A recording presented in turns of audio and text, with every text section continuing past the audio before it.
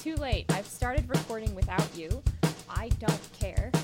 I can do a podcast all by myself. Watch me. Yeah, it was an ongoing thing that I had to there was no, well, I added 3 of them because I'm going overseas for a month. Yeah. So those things were like pretty new, but then I had to call for other things in general. Yeah. Then I was like, oh, I really don't want to. Oh, I really don't want to. Oh, I really don't want to. And then I just did it. And then I was like, hey, it works. It's great. Yeah, the That's crippling awesome. anxiety isn't as overwhelming as you would think it would be. No, and like, honestly, I thought I'd be on hold for a really long time because some of them were like, I had to put my name on an account or I had to change something or I had to do this or that. And it was very painless. It was like 5 minutes tops, and then I got it done. That's good. Like, do you each phone call was, really do you short. prepare like what you're going to say? Like, do you have an idea? Like, just to just even greetings or small talk, like, hey, how are you? Or good morning, how, like, do you, because I always struggle with trying to figure out, like, how to approach a, like, like, why I'm calling, you know? I find it difficult. Depends on the phone call. Right. Because, I've done stuff like that before. Usually, if it's, like, a super stressful one, then I will. Or if it's, Okay, like, one good. where I'm like, oh, no, like, where you kind of have to ask for something. Or if it's, like, a really big inconvenience. Or if it's, like, something's wrong with my account, but I don't want to be the bad guy here. But, like, here's all the details, so I don't blank on it.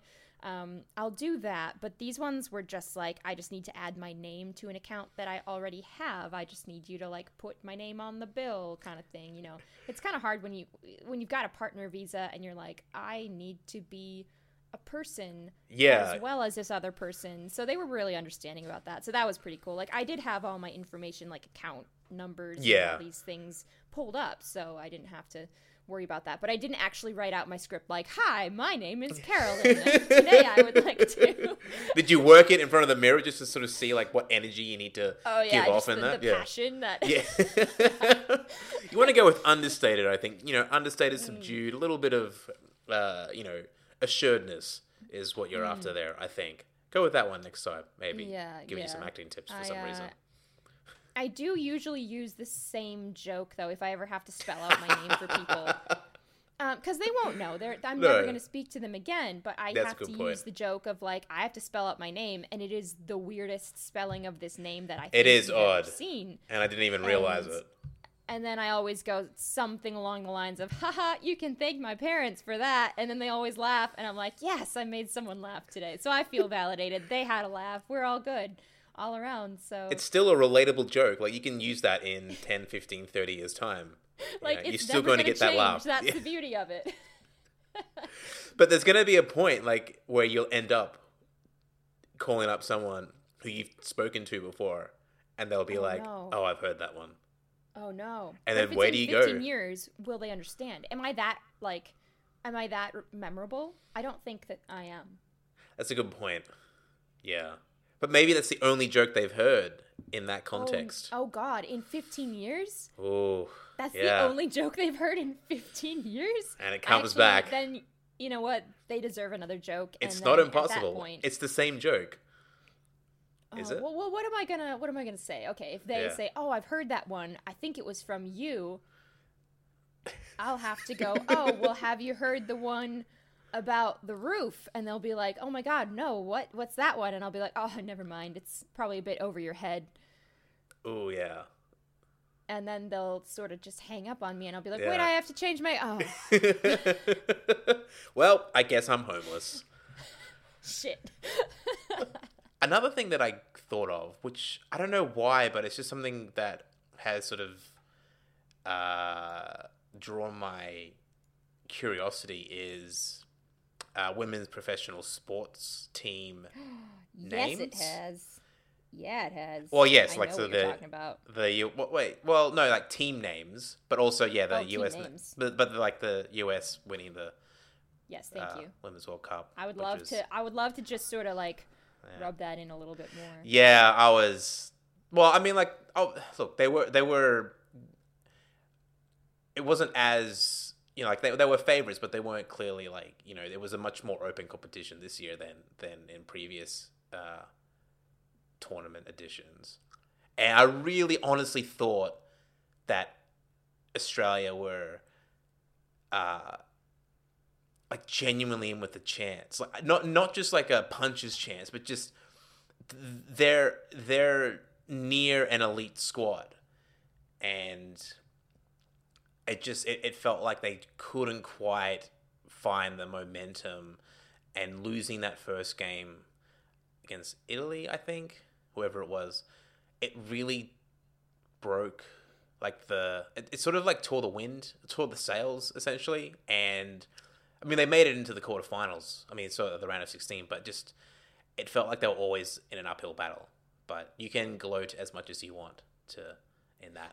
No. I just think it was a big win for women in general because men were talking about it. So like that's a win. Oh, right, okay.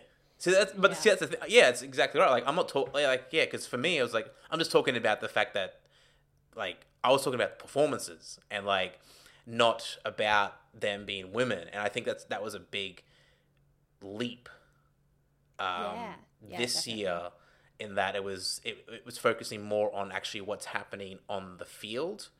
I know there's a whole thing with equal pay and everything like that as well, which is both simple and complicated at the same time. But it was just great to kind of watch it and be like, oh, I'm disappointed that Australia is not playing. That got knocked out. You know, that's what I want to. I don't want to like. I don't want. I think we're moving past the whole point of it just being great that it's happening, and more into okay, so they're good, but now they're also sometimes they might not be as good as they should be, and that's totally fine. But we're more and more talking about the performance more than just women actually playing sport. It's just like, well, that's the performance now.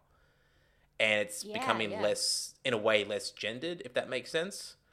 You know, we're not, awesome. Like we're not being like, well, it's great. It's just like, well, it's great, but now it's part of the culture, which means that they have expectations, not just because they're women, but because they're professional athletes, you know. And I was annoyed at how there was criticism of the US team being like ruthless, and I'm like, that's annoying because they're a professional sports team at the World Cup, like the pinnacle of their sport. They're meant to be a bit like they're gonna try. And they're not going to, and they're not going to be demure about it. Like that's just not what happens. And no, it's the World Cup. And look, maybe it's not as that criticism wasn't as prevalent. It just sort of sticks out a little bit more. I think that was something that definitely up to maybe 4 or 5 years ago was a thing when it came to women's sports, is that they shouldn't be as assertive or, you know, aggressive in the way they play or their attitude. But now it's clearly, I think a lot of that has been shed, which is great because they have to be competitive and aggressive and smart and physical and, you know, mentally like have a mental capacity to, you know, deliver on the biggest stage in the world for their sport. And, you know, you can't just say, well, I think when they smashed Thailand 13-0, everyone was like, oh man, they should have let off the accelerator a little bit. I'm like, well, no, that's just they took it to them, and it's embarrassing, but we've had embarrassing ones before in both men's and women's sports. Maybe it's just now because it's much more accessible, you know, like more people are watching it, so it's more people are going to talk about it. So ultimately it's a good thing, but that was something that wasn't a surprise that it came up, but it's just that's the thing that's really like, how are you going to win a game if you're not being like, you don't have to be aggressive and like hurt people, which no one's doing that, but like you're gonna try. I mean, you're in the world, like the World Cup. It's the World Cup, like it's the world. You want to get that. It is a cup for the world. That is important. which is kind of funny because it's almost like, so I guess my sport was swimming, and so it's like if I went to the Olympics and someone went like, oh, she shouldn't be so fast. Yeah, like, exactly. What are you Slow talking down. about? Slow down. Let other people have a chance. Wait, what? Yeah. Be happy that you're here, you know? Just appreciate that you're here in the first place. It's like, and I think like you said, like you know, there were a couple games where they kind of smashed it out of the park, and that's okay. Like, you have that in men's soccer as well. Sometimes one team gets flogged, and it's a bit embarrassing, but like the other team isn't going to necessarily let up because anything could happen in the game, you know? Exactly. Half, like, everything could turn around. So it really you're could. always going to try your best. Yeah. And I think you'll see that less and less at these higher level tournaments in women's. So I mean, I guess in most women's sports in general over the next few years, maybe like the next decade or so, as more countries and more programs are developed that allow for a more equal playing field. So you're not going to get... Haha, no pun intended. Yeah. But pun intended. Definitely intended. You know, so you're not going to... It's going to be flatter in that sense. You know, you don't get that. Like, I remember there was a few matches in the 2014 World Cup that were, you know, where Brazil got crushed by Germany 7-1. But that was more of a shock because it's Brazil getting crushed by Germany, which doesn't just... It was like a national... No, and like it was a national year of mourning. Like, it was in Brazil, like, of all places, and it was just the worst for, like, Brazil kind of... That was it. Like, they just fell off a cliff. And that was a shock. Whereas the one where US beat Thailand... God, I hope it's Thailand that it was and not... Now you have to look it up. Yeah, I do now. Okay. Hey, wait. Disclaimer, Thailand, you did your best and you still did awesome. I mean, look, they made the World Cup. So, hey, that's freaking awesome. Yeah. But I'll just read you through what the US, their games and their results. So that was the first match, and they won 13-0. The second one, they won 3-0 against Chile. Their third round robin match was against Sweden, and they won 2-0. So again, this feels like an aberration. Their defense, yeah, and they won 2-1 against Spain in the round of 16. In the quarterfinals, they won 2-1 against France. In the semis, they won 2-1 against England, and then they won 2-0 against the Netherlands in the final. Netherlands, yeah. But so that's the thing. So like it was an aberration more than anything else, and I think it speaks more to maybe just the inequality in terms of what Thailand are able to achieve at this point than, you know, the US team being like, you know, bullies or anything like that, you know? Like, that's just how it... Well, I think when you get beat like that, you're going to try harder next time. You're going to have, like, a different coach, or, like, your coach is going to be like, all right, we're going to try this year. Like, it's all... Yeah. You get other elements into it. It was great that it was such a big, well-covered tournament, you know, like... But still kind of sucked that Australia got knocked out. Sorry, Australia. That's all right. We'll be back. Actually, we didn't even play you, so... No, you didn't. That's on you. Yeah. No, you know what? But like I said, like, someone's going to lose in sports, and that's going to fuel them for the next time. I think that's because that's it's funny. That's not a thing that was sort of... I don't know. Maybe this is just my perception. You might be different with this, but like when it came to women's sports, like women's professional sports, or even like amateur sports that has become professional now, like cricket is definitely definitively professional for women these days, which is great, and hopefully it keeps building. But it felt more like with women's sport, and even in like the Olympics and stuff like that, it felt more like it wasn't about winning or losing, if you know what I mean. Like when you were up against an actual opponent, it was just celebrating the fact that you were on the field or on the court, which makes sense in some ways because of how, you know, I guess, relatively new. I mean, women in sport have been around for such a long time. Like, you just take a look at tennis, for example, especially ever since, like, the 60s and 70s, it really did kind of take on a bigger life than most other women's sports. But it did feel like the emphasis was more on just competing and not actually realizing that you have to defeat someone, which is, in a way, like, I don't know, maybe this is antiquated, but maybe it does feel like people think of it as a more masculine thing in the wrong way, I think. Like, they just have this misconception that having to defeat someone is a masculine thing and not something that also women can do, or I guess other genders as well. You know what I mean?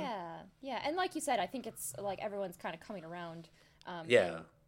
It's really changed, but I mean, obviously, I think it started out as a very, well, sport was like a masculine thing. You know, look at the Olympics. It was literally, I mean, okay, let's be real. It was literally naked men rolling around in the dirt. Like, that was Greece for you.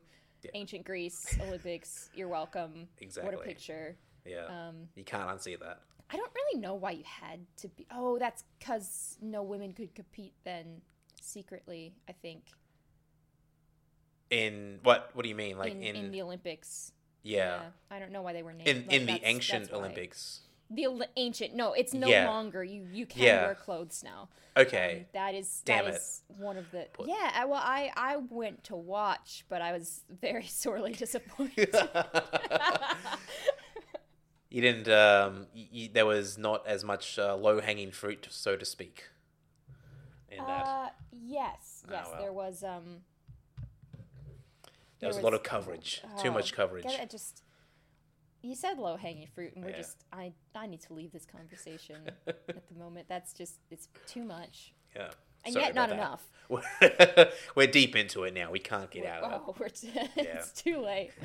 So I'm sensing that this is our not Godfather podcast, and that's okay. I mean, okay, to be fair, we were just talking about women's sports and how women are rocking it, and how specifically the U.S. soccer team was rocking it, but also the other teams were like, you know, the fact that they're getting in there and playing and like developing their own strategies and stuff like that. Yeah. I think people are finally kind of taking notice and being like, oh, that's awesome. I suppose this is a really good segue, because we were just talking about women's struggles, and I was going to bring up the fact that 4 of the freshman congresswomen were just told to go back to the country that they came from, which is the U.S.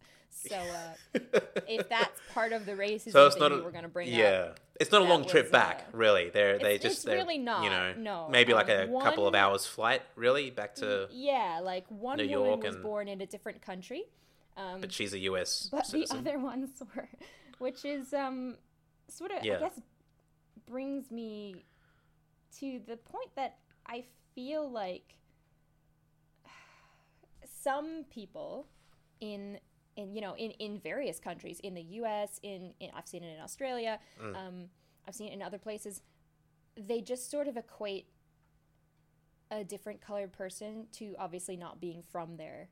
And that's just so not, like, I mean, the U.S. used to have, like, the thing of the melting pot, and I mean, it still is. It really is still. That's its nickname. So obviously you're going to have people who initially came from a bunch of different places but are now American, and that's the country they want to be in. That's the country they swore That's the dream. That was the dream. They're making it work for them. I mean, like, going back, like, my family was immigrants too, but no one ever thinks of that because I'm white, and it's just so, I guess you never really, like, I thought of it, but I never really saw it so strikingly obvious as when Trump was like, yeah, clearly you're not from here, and you just, what? Yeah. And then you just realize people think this way. Yeah, I think that's crazy. It's so, simultaneously, it is so easy and so difficult to wrap your head around. Yeah, and it totally, as well, technically everyone is an immigrant because we're totally disregarding First Nations peoples who were there before. So all the Native Americans, we're descendants. descendants of immigrants. Like, yeah, all of us are actually, like, but that's sort of the, a little bit of the colonialism mindset as well. Like, oh, well, we found this spot, so we're going to have it. And but then you're like, well, you weren't the first people here. So really, if you want to go back far enough, white people aren't supposed to be there. No. So, it's... But do you feel like maybe like that, I just feel like maybe that historical context doesn't have as much, I guess, tangible relevancy. There's still a huge, I guess, there's a lot of ground still to make up for the colonial era. Definitely, yeah. And, but, but it's tough to kind of like say to people, well, we're all immigrants, because it's like you weren't here before these people. They were here already.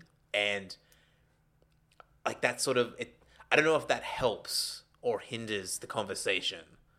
It's kind of it's a little bit of both. I think it's good to sort of have that shock value in there and be like, hey, well, when you think about it, like, but would they immigrants. accept it? Depending on who you're talking to. Yeah, that's the thing. Depending on who you're talking to, because I guess before they founded America, it was just the colonies, which like belonged to England.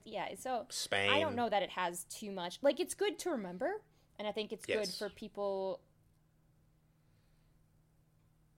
I don't know, like it's good to remember, and I will bring it up because I think it still allows you to see that, hey, you know what, we were immigrants too, and that's okay. Because a lot of people, if you phrase it right, you realize that maybe your family was trying to get away from something too.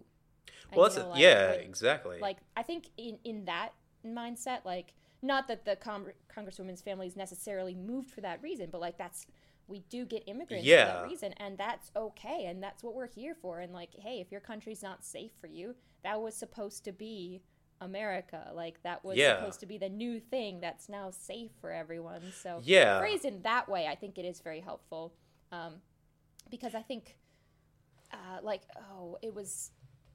I was reading something on the internet, which is, totally, the internet's never false, but I was reading something of this one woman who was mentioning that she is like first generation American and her parents are Russian, and they wanted to get away from something happening there, and no one ever calls that into question or even cares about it. But as soon as you start bringing like the South American countries or anything like that, people start going, oh no, you can't come. So it's just sort of the whole, here, I'll just dump all the immigration problems and like and racism and everything that I'm upset about onto you, and you just sort it out in about 15 minutes. Does that sound good? Perfect. Go for it. Awesome. I just did. That's exactly, okay, I can deal with this. Just give me a couple of seconds and I'll figure it out. I sense like the existential dread coming through right now, so that's great. I'm having an out-of-body experience here. It's really baffling to sort of see the complete breakdown of civility and decency, and the threat that it entails, not just over in America, but like the aftershocks and the consequences of that, if things don't get better, is something that will have effects here in Australia and in other parts of the world. And I mean, Australia obviously has a very checkered history as well, but I guess we're just not as dominant, and it does feel like we get drawn into the wake of other countries, especially when it comes to immigration and the topic of racism. But for me, it stuns me a lot just to like. So we're all kind of descended from immigrants. Like in the 1840s and 50s, before the Civil War, there was in America there was a lot of racism and prejudice directed towards, and a lot of blame towards what was happening in America directed towards Irish and German people who were considered not Anglo or not white, and that their religion was, a bad thing and not what America stood for. And also, in the 1840s, there was totally slavery still, so there's, that's a thing, too. Well, but, yeah, there was always that. been someone they've been mad about, yeah. Yeah, but that's the thing. It's funny how, it's not just... There's always a scapegoat. So I guess with the slavery part, slavery wasn't a scapegoat. It was, a huge division between the North and the South. Yeah. And then, in Australia, we've had that as well. We've had side eyes when it comes to people from Greek or Italian descent not being considered real Australians when a lot of them emigrated over here from Europe after the Second World War, and then when you had a lot of immigrants from different parts of Asia coming through in the I want to say, starting from the late 70s all the way through to the early 80s and whatnot. And then now from, the vast array that we get now from from the subcontinent and India, Pakistan, all that sort of stuff, from the Middle East, from Africa. So there's this sort of kind of this escalation with people, but there's always been someone there that's not, I guess white people or people who are prejudiced or who are racist look down upon, and say, you're not meant to be there. Person, the newest person kind of has it. Yeah. It seems. Exactly. Yeah, that's exactly because, right. Before, I guess you were saying in American history, people didn't like the Irish immigrants. Before that, they didn't like the Chinese immigrants. There's always been someone who is new and not welcome. And I'm not really sure why that is, because I guess, obviously, talking in a podcast, there's not much we can do just talking, but no. I have happy things to leave you with, and yes. I know, I'm like, oh, I really need to leave this in a happy way.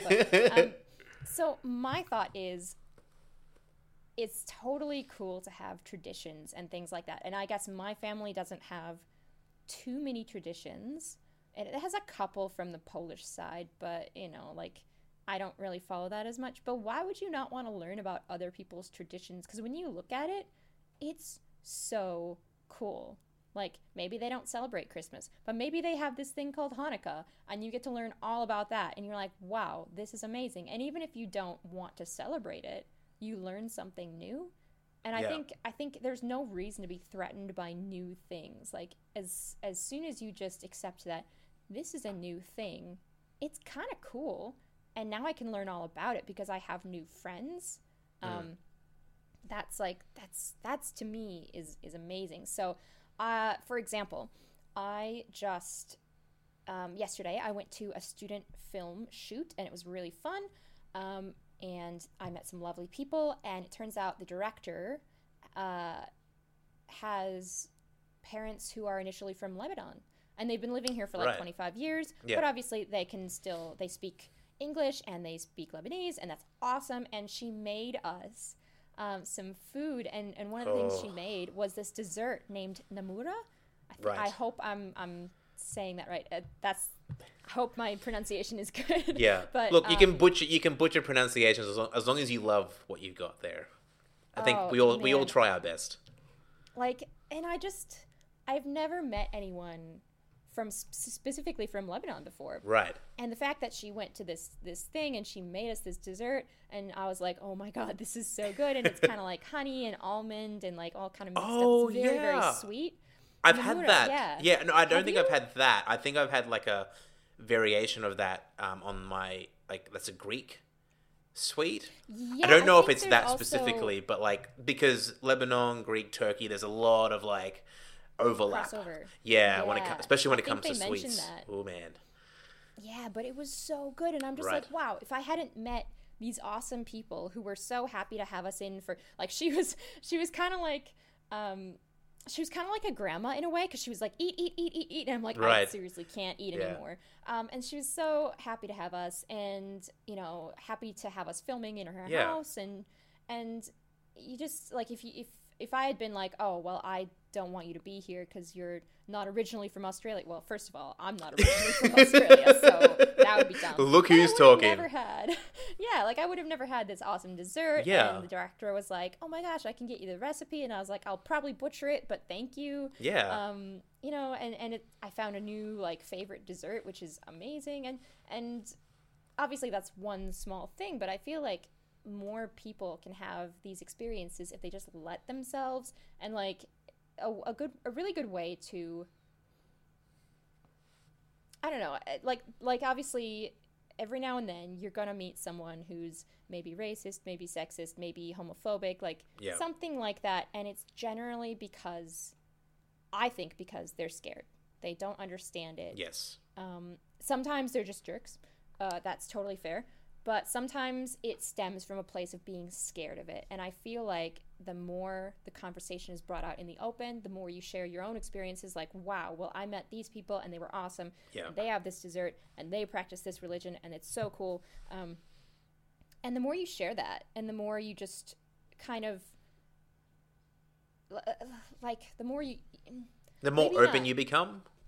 Yeah, the more open you become, the more experiences you share, and the more that you just don't ignore any, like, comments made, but I think address them. You don't have, the thing is, like, you don't have to be fighting.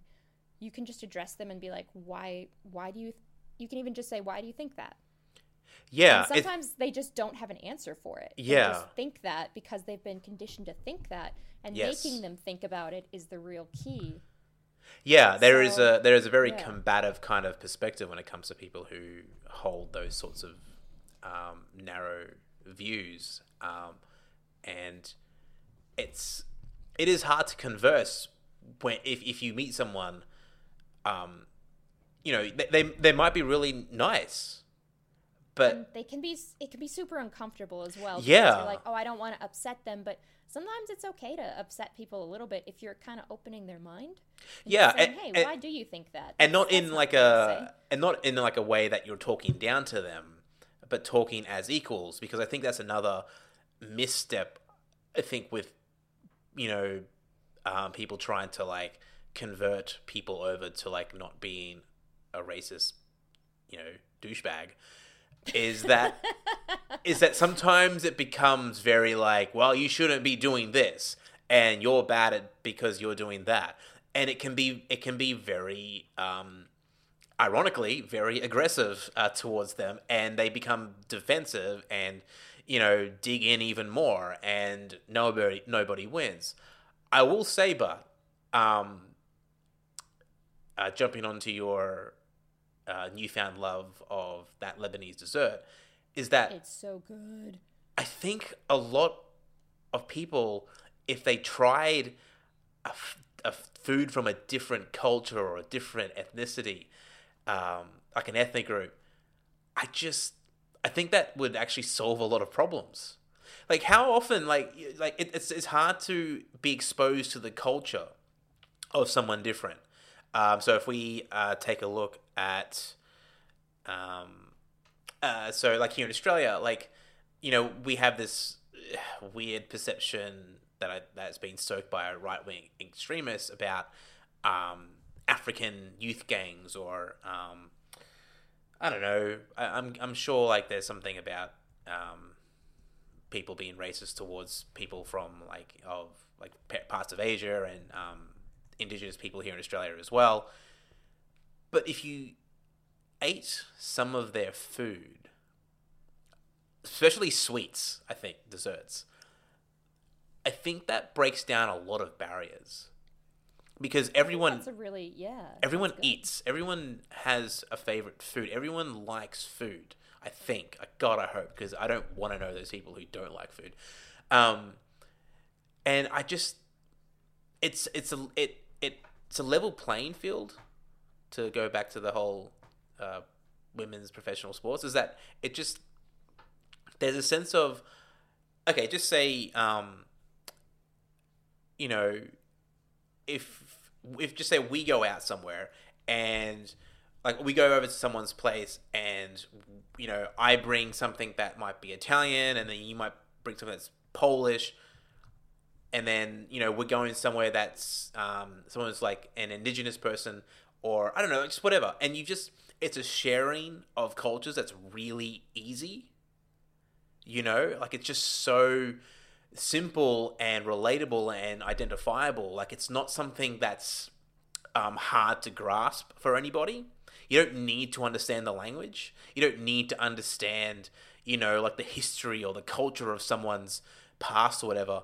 You just eat the food. And more or less, it's probably going to be tasty. And honestly, that's a really good, like, that's the perfect first step for people who are maybe worried or like maybe, a little bit like, yeah, eat the fucking food. You will like it. Like, I can almost guarantee you'll like it. I'm such a exactly. picky eater, and I love, you know what? Pretty much everything I've come into contact with. That's good.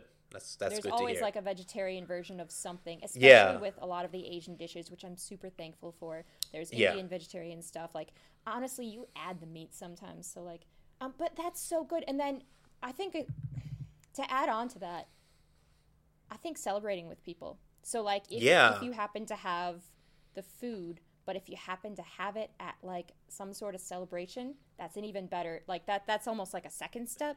Yeah, like it's inviting. Meeting people. Yeah, meeting these people. Like, do you want to go? Like I was just trying to look it up now, and I'm really embarrassed to say that I don't know.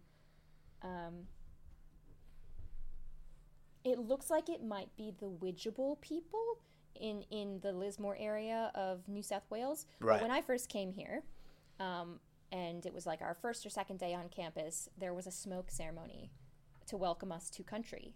And I went, and it was so cool. Yeah. And I had no idea, and I hadn't even heard of a smoke ceremony before. And you just had to kind of open your mind and be like, hey, this is really cool. And we're going to, they walked you through everything. And if there's more stuff like that, I know Melbourne has a bunch of festivals. Like, you can celebrate Japanese culture, you can celebrate Indian culture, you can celebrate all these things. There's different weekends for them. Go to them because they're so cool. You get to eat so much food from trucks that like you will not have room for everything. Exactly. You get to see dances. I actually really love the cultural dances because that's where I'm like, that's where I don't know, like I love watching them. You get to talk to people. You get to see so many people milling about. Like, that is so fun. Well, like, remember eat food and then meet people. Remember when we did that podcast in December?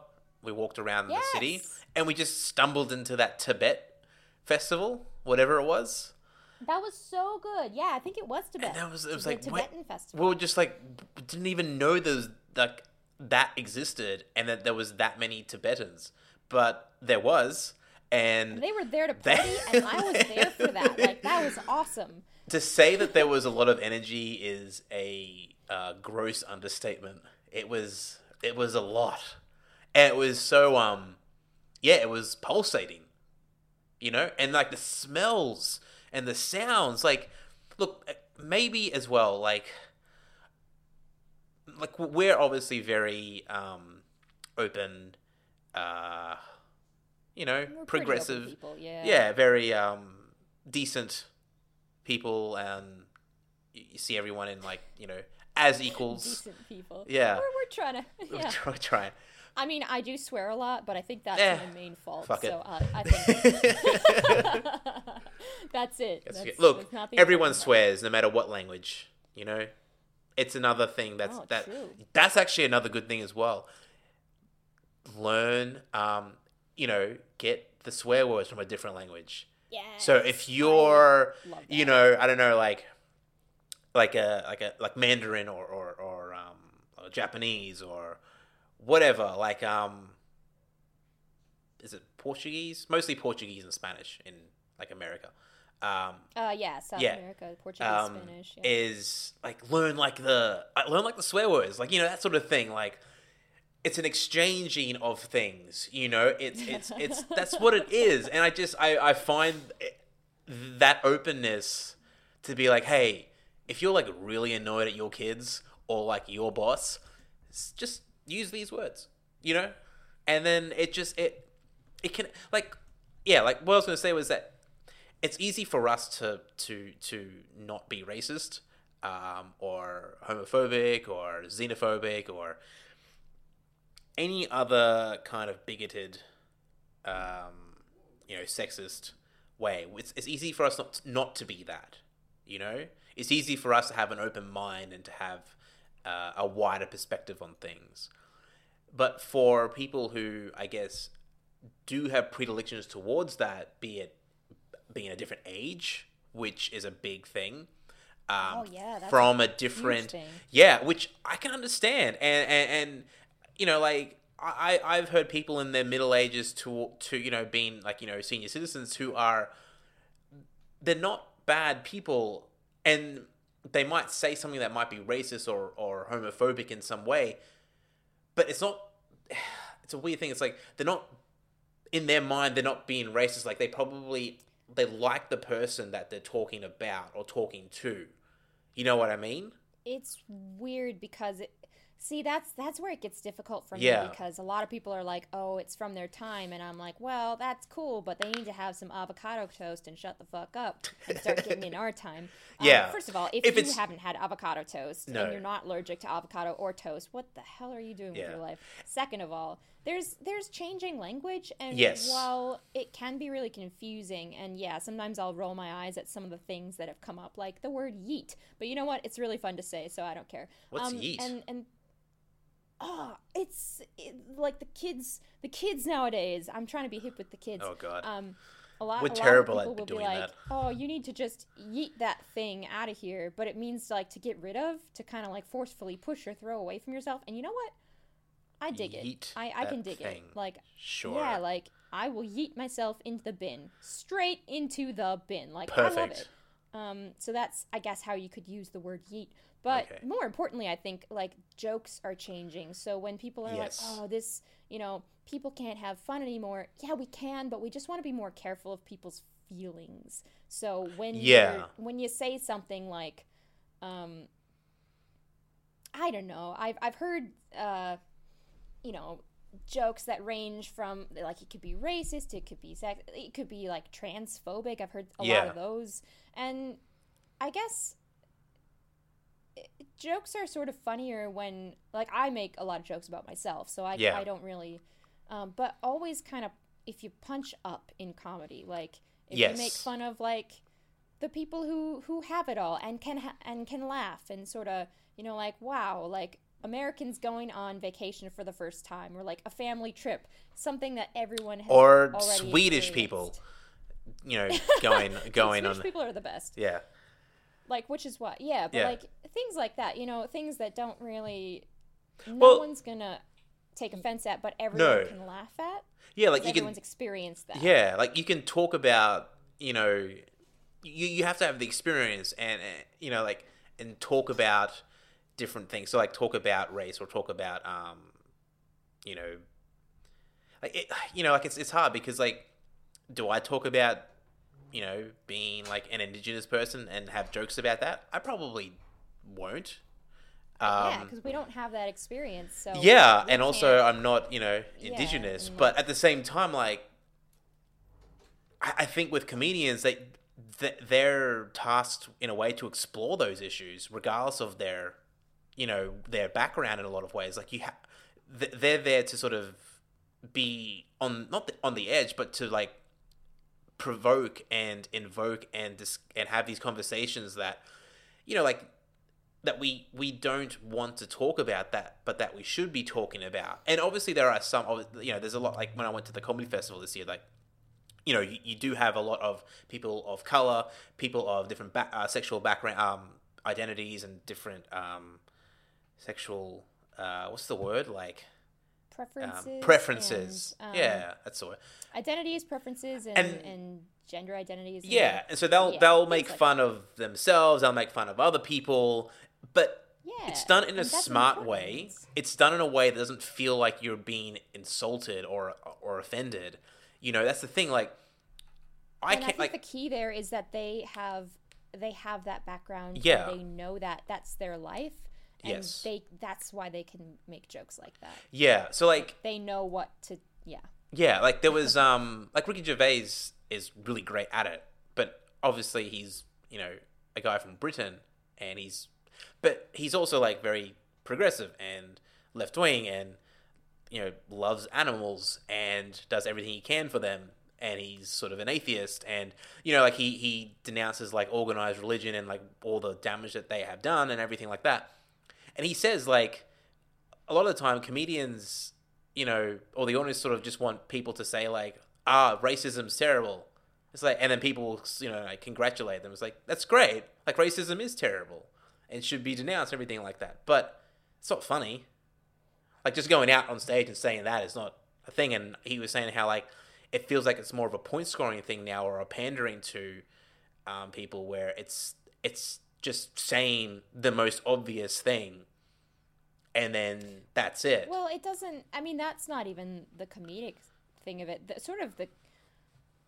I guess, you know, this kind of on here it pokes fun at me. So, all right. I'll Okay. say it. So a pretty good example of something that like someone doesn't have necessarily the most experience with, but he is also an American resident, so he can speak on that. Oh God, what is he? Jim Jeffries on gun control. Yes, right. So he's not an American. I don't think he's an American citizen. Okay, originally he's from Australia. Yes. But he can comment on that, and like anyone can comment on that, because that's not like a thing that, I mean, it's a thing that a lot of people value, but he did it in such a way that it was very cleverly done. Right, okay. And so yeah, he was poking fun at people that he didn't necessarily agree with, but like it was okay. Like, yeah, that's the kind of comedy that's probably okay. Now, if he had been like, okay, now I'm gonna poke fun at African Americans, just in like that wouldn't have been okay. But there's a definite difference there. Yeah. Maybe if people don't see the difference, maybe wait on going into comedy. Maybe wait. Yeah, that's the thing. Like, and you're gonna get people who are gonna laugh for the wrong reasons as well. But you can't control that. You know what I mean? Like, there's gonna be people in the audience, and if you make a joke that's like ironic or sarcastic, and it's actually a smart joke about this or that, you're gonna have people who are gonna be like laughing at, oh, that's because blacks are bad. It's like, no. And then you're like, wait, no. But you Deborah, can't. Stop. Yeah.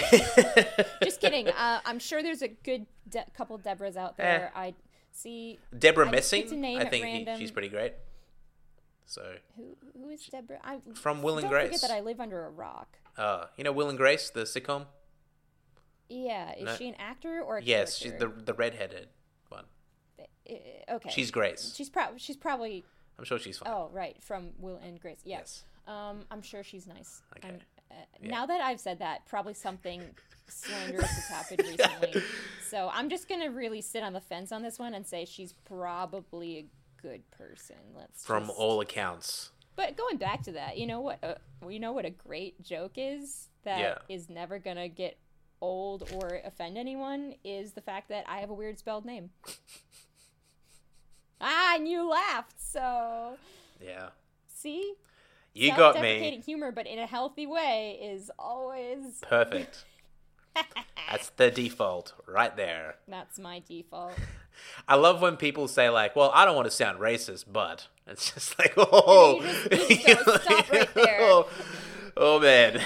Can we not? You better have a lot of references and original sources for this text that you're about to unleash, because this is not going to end well based on previous history. Start to walk away, like backwards, so you can kind of keep an eye on them in case they follow you, but you're just like, I guarantee I don't want to hear this finish. Oh, no, but you shouldn't actually, going back to our previous thing, you shouldn't walk away or ignore them, because then they think that's probably okay. You should probably address that, because it's very hard, but ultimately it will be worth it, because we can change the world. Woo! A little bit at a time. Sure thing. See? We can. God, when did I get so positive? And I know, right? What did I do with the real Carolyn? Did I spell her name incorrectly? Like, that's 3. That's 3. Comedy in threes, folks. Yeah, that's it. Now you can't forget it. It's there every day in your head. Is it because you're acting? Maybe it is. Maybe it's that, and that you're, like it's not. It's a inspirational, motivational positive element to your life. Maybe that's and I did just entered. finish a contract with a job that I really liked as well. So yeah, I guess I like the sort of the idea of like doing things for the world, maybe, if that makes sense. So like when you write and you write stories, you write stories that mean something to you, and I love reading that because that means they're really super passionate about it.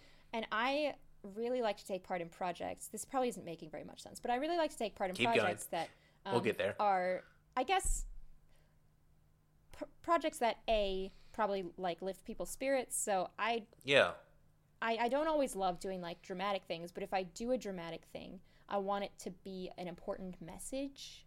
Right.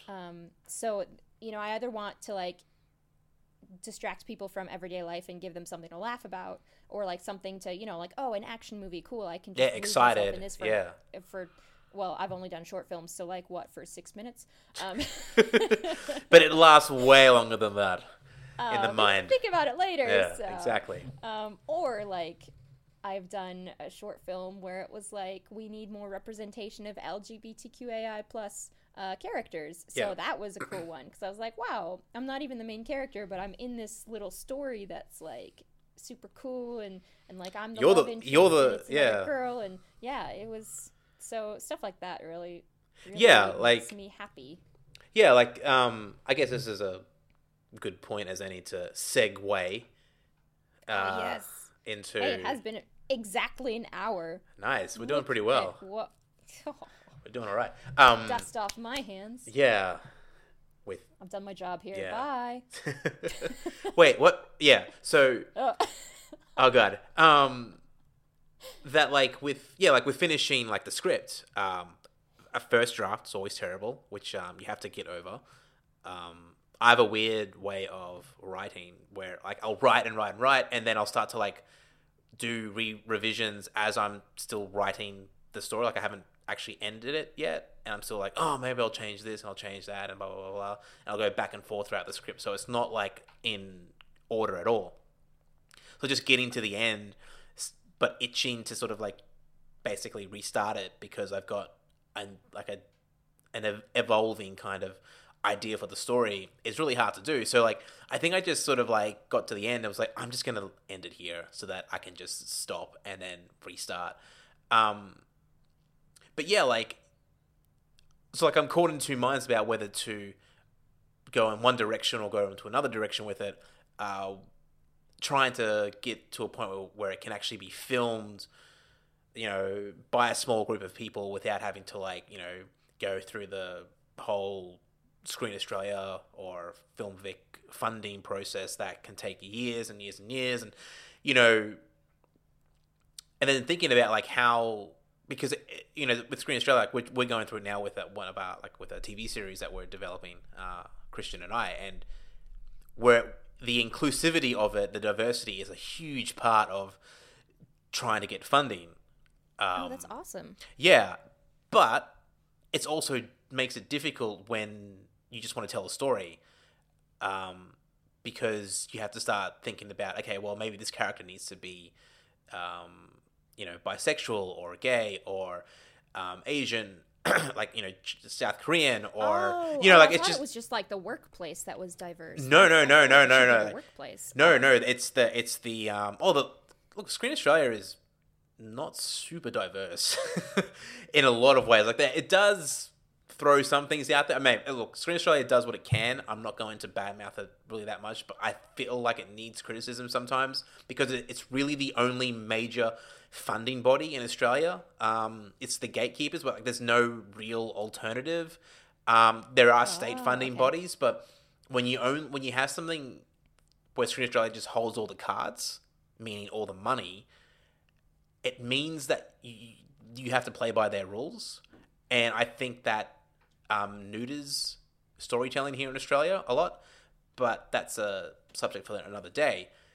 I am in the process of figuring out how to do, all the redrafting for this script, and just, thinking about like, how will this, be more how will this stand out, you know? And how and what am I telling with this story? Am I just telling a story of people who are like just everyday people? But then is that interesting enough? Do they have to be a certain type of person? You know, like do they have to be someone from the LGBTI community, or do they have to be from a minority community, or are they just, you know, straight and white? But maybe one isn't, but maybe one is. But it's like, it's very hard to figure out how to like make that work. Like, you know, it's the two main characters are women, so that's a big step, and they. Well, that's pretty good. Yeah, and like that's a start. And they, you know, they don't, you know, their lives doesn't revolve around guys, but like also life revolves around many things, which also includes relationships. So, you know, that's a part of life. And, you know, just trying to figure out like the line to walk with it, you know, like do I add more diversity positive things into it, but am I then diluting the actual story because I'm trying to pander towards a certain thing? Or if I can find a natural fit for something, does that work? Or is that too tokenistic? You know, like there's all these different, I guess, ways or perspectives to look at it, when all I just want to do is just tell a really good story that feels relatable and also kind of captures a moment that, you know, people, I guess, our age are feeling, you know, in, I guess, my own voice, but also a voice that I feel like doesn't necessarily have to, you know, doesn't necessarily mean that it's just because I'm a, you know, guy, you know, who's relatively young still. Doesn't mean that it just narrows it down to that. Like, it doesn't, you don't have to be like me to get the story. You don't have to be like me to relate to the characters. You can be someone who's Indigenous or who's, I mean, definitely a woman because they're women, or, you know, from a different culture or different ethnicity or a different gender. You know, like, it's a weird kind of like, I guess, time to be a white guy who wants to be, you know, like wants to be good, and who and who wants to tell a story, but doesn't and wants to be inclusive, but also just wants to not feel like they're trying to like tick the boxes. Yeah, no, that's, you know, totally fair. Do you know, okay, so my take on this, I've read some of the script. I haven't read the first draft, actually. Nice. I'm sure it's great. I'm sure I'll love it. But just kind of going off of that, I have another writer friend who's also a cis white guy, and he has these story ideas, but I think his aim is to sort of always have a character in there that who's different in some way. So it's not just what you've normally seen from Hollywood, but he does it in such a way, or he's at least trying to. He wants to, because I know for like we could go through and we could pick out books that have been written by guys, and the way they like talk or think in the girl's perspective is so funny. So he likes to try and challenge himself with that. And so he has, one of his characters is female, and it's a main character, and he's like, okay, I really need to get into her head to write like she would be thinking. Right. But then at the same time, he has characters who I'm not exactly sure, but some of them are minorities, some of them are in the LGBTQAI community. Yeah. The whole thing is set, though, in a post-apocalyptic world. So at the same time, when you can mention this stuff and you can try and get in their head, sometimes it's not the first thing they're thinking about. Sometimes the first thing they're thinking about is just survival or just the story that's being told. So it's interesting because I think you can do it in such a way, and I hope it'll be a thing where you just go, oh yeah, this character happens to be trans. Maybe this story isn't about them being exactly. trans, but they are trans, and it's important to them. So I think it's definitely a balance that you can get into.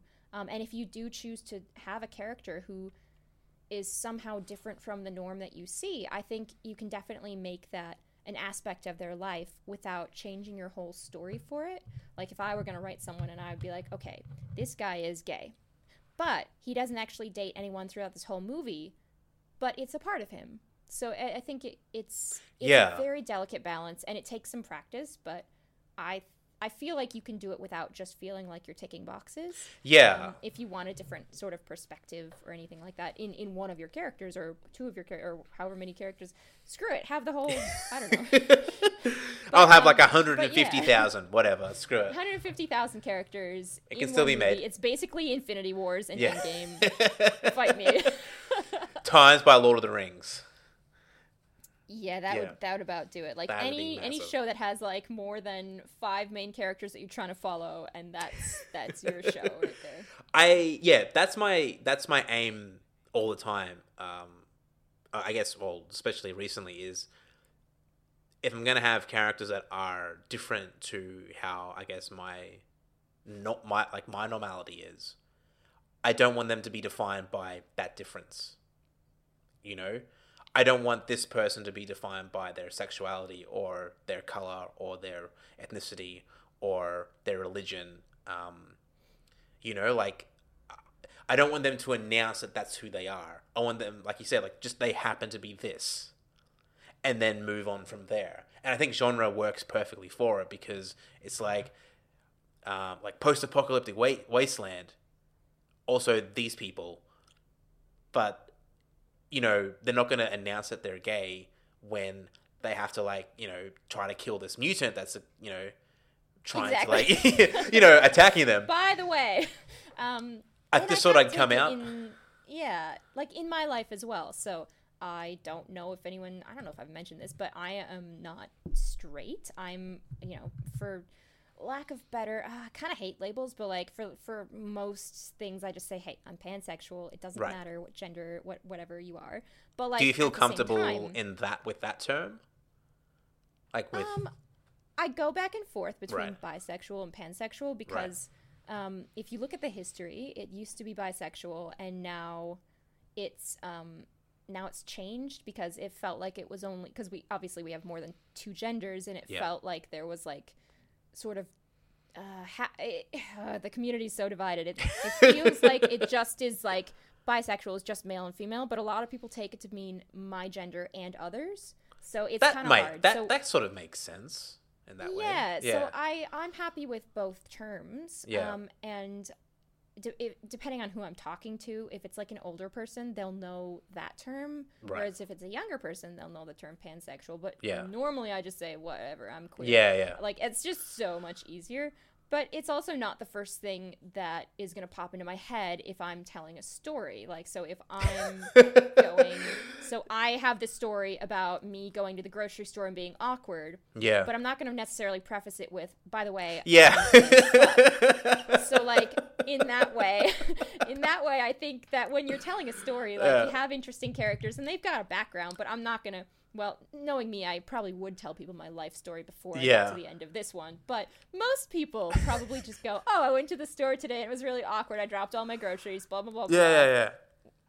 So, yeah, I think in that respect, like, we definitely need that diversity, but then we need stories with focusing on that diversity. And then we need stories with those characters who are doing something totally different, because that shows that they don't just have to be that. They don't just have to be focused on being gay. They can do anything. They can be a superhero, happen to be gay, maybe mention it once, and also do amazing things and save all these people. So, like, I think you're on the right track. Keep going as you're going, and we'll see what happens. Honestly, this is going to evolve and develop, like you said. This is the rough draft. You can do anything. Why am I so positive? I have no idea. Carolyn? I am a little bit worried, to be honest. I'm concerned. Yeah, I'm very concerned about what's going on in your head right now. What happened to me? This is too much positivity. Am I happy? Yeah. I don't like it. This is that sounds like a classic what's the word? I can't remember. Someone who's like, it's a classic way of like being someone who's depressed or anxious. Oh, yeah. You know, it's like, wait, I'm happy. Why am I happy? This shouldn't be happening. I'm always baffled.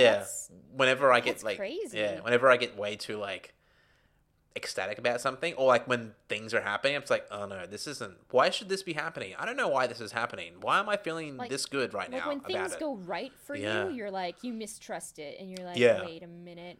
Like, I finished my whole script. How is that possible? Yeah, it's like, no, And I'm for gonna. me, Yeah, like I wrote, like, and I read through it.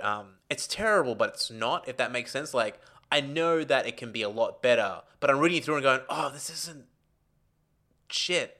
Okay, so like, you know, the dialogue's not too bad. I can see like there's a lot of improvement there, but just like, you know, reading and going, okay, so I actually wasn't, you know, bad at this. You know, like it's not, but even that was weird because I kept going through, going, okay, now it's gonna be bad, now it's gonna be bad, now it's gonna be bad, now it's gonna be bad, now it's gonna be bad. You know, and look, there are a lot of, you know, very messy moments in it, and you know, things that just don't really work. But that's all part and parcel of it. But it's one of those things where it's like just expecting, going, reading through it and going, why did I do this in the first place? Of course, I'm not supposed to be a writer, you know, but that didn't happen, and I was confused by that. Because it's like, no, I should be getting to that point now where I'm not good at this. And going on for that like whole thing of being, you know, concerned about being happy. Why that's the thing. Is that like... That is my jam. Yeah, so like I reached out because like the Melbourne International Film Festival is coming up very soon, and I'm going to go check out many films. I've already booked 10 sessions so far, and I want to try to watch maybe 20 films throughout the couple of weeks. Unfortunately, I will not be here for like the last 3 days because I'll be flying to New Zealand. So does kind of narrow down some of my options. But that means I won't be here for like the whole thing. Whoops. Well, that's to be expected. Uh-oh. Yeah, and I reached out to some like film publications to be like, hey, I'm going to review a bunch of films, but from the perspective of someone who also has a full-time job. And I said some other things as well. You know, they were nice. Yeah, and like nice things. Yeah, and one publication came back and said, yeah, sure, we'll back you on that and run your reviews. So that was pretty cool. And in my head, I'm like, oh no, that's what, like, why did I do this? Like, now I've got to write them, and what if I'm terrible at it, and like, what if I miss a film, and like all these things going. I was like, I'm not good. Like, why did I even think that this was a good idea? You know, and are they gonna be like annoyed that I won't be able to like go to the closing night, you know, gala and all that sort of stuff? Like, I'm just like, when am I gonna watch? You'll be fine. Yeah, it'll be great. So hopefully I get a media pass as well. I have reached out for that as well. But yeah, like that's another thing where it's like, this happened and it's a good thing. And if I do it really well, maybe it takes me to another level. And maybe there's more work there that could be conducive to what I want to do. But... Well, you do like writing articles. I do. You write many of them. Yes. If you want to hear an article by Nick, read directly by Nick, please email him at iwritearticles@nickisgmail.com.au.no. Capital N, capital O. Yeah, just those though. Everything else is lowercase. Yeah, I noticed something though. The last time I think we were this positive was like in January, like when we had our first, like we were so excited about the year. Yeah. So I think it comes every 6 months. Yeah. I think we can expect one in December or January again. We'll be completely we'll be completely solve burnt world out. hunger too. Perfect. We can do anything. We can fly to Mars. I mean, we could. Like, let's be real. We could, because you can. It's not impossible. Well, you can. It just takes like a month to get there. So you just have to... Yes. I was going to say like 3 or 4 years, but a month sounds doable. Well, I don't think it takes that long. Like, I think... Wait, does it take a month to get to the moon? Hang on. No, because the moon's like... No, it's quite close. So I think it takes about a month to go to Mars as well, as long as you don't run out of fuel, and then it takes a lot longer because you'll not go anywhere. Well, you'll drift. Like, you'll get somewhere eventually, but you will starve in the process, so... Wait, why don't you just send another spaceship out after the first one, and then they can, like, tugboat it back? Right. See, I've solved everything. So here we go. Fine. I am on the Mars1.com site. Why did I say .com? Anyway, the trip would take around 7 months. 7 months? Yeah. Wait, do you know what I'm thinking of? I'm thinking of that Disney ride where they put you in, like, G-Force, and they, like, put you to quote-unquote sleep, and then they tell you that it was, like, a month of... No, I'm just Rambling? See, I did that when I was a kid, so clearly I think that's how you get to Mars, because it stuck with me as an adult. Clearly. BT dubs, I would not actually do that ride now, because I just feel like my anxiety is far too high to do any sort of ride like that ever again. There's no way that it could, like, deal with that, really. Oh, it definitely couldn't, because now that I know that how they put you in G-Force is just spinning really fucking fast, but you're in the dark, so you don't know. Ooh. But I know it now, so I can't. Yeah. I can't do it. See, look, it's great to be open to new experiences, but sometimes those new experiences can be devastatingly destructive to your mental capacity. So... Yeah, but food and, like, celebrations shouldn't be that way. Yes. It's mostly just roller coaster rides that I can't deal with. So, yeah. We can all agree on that.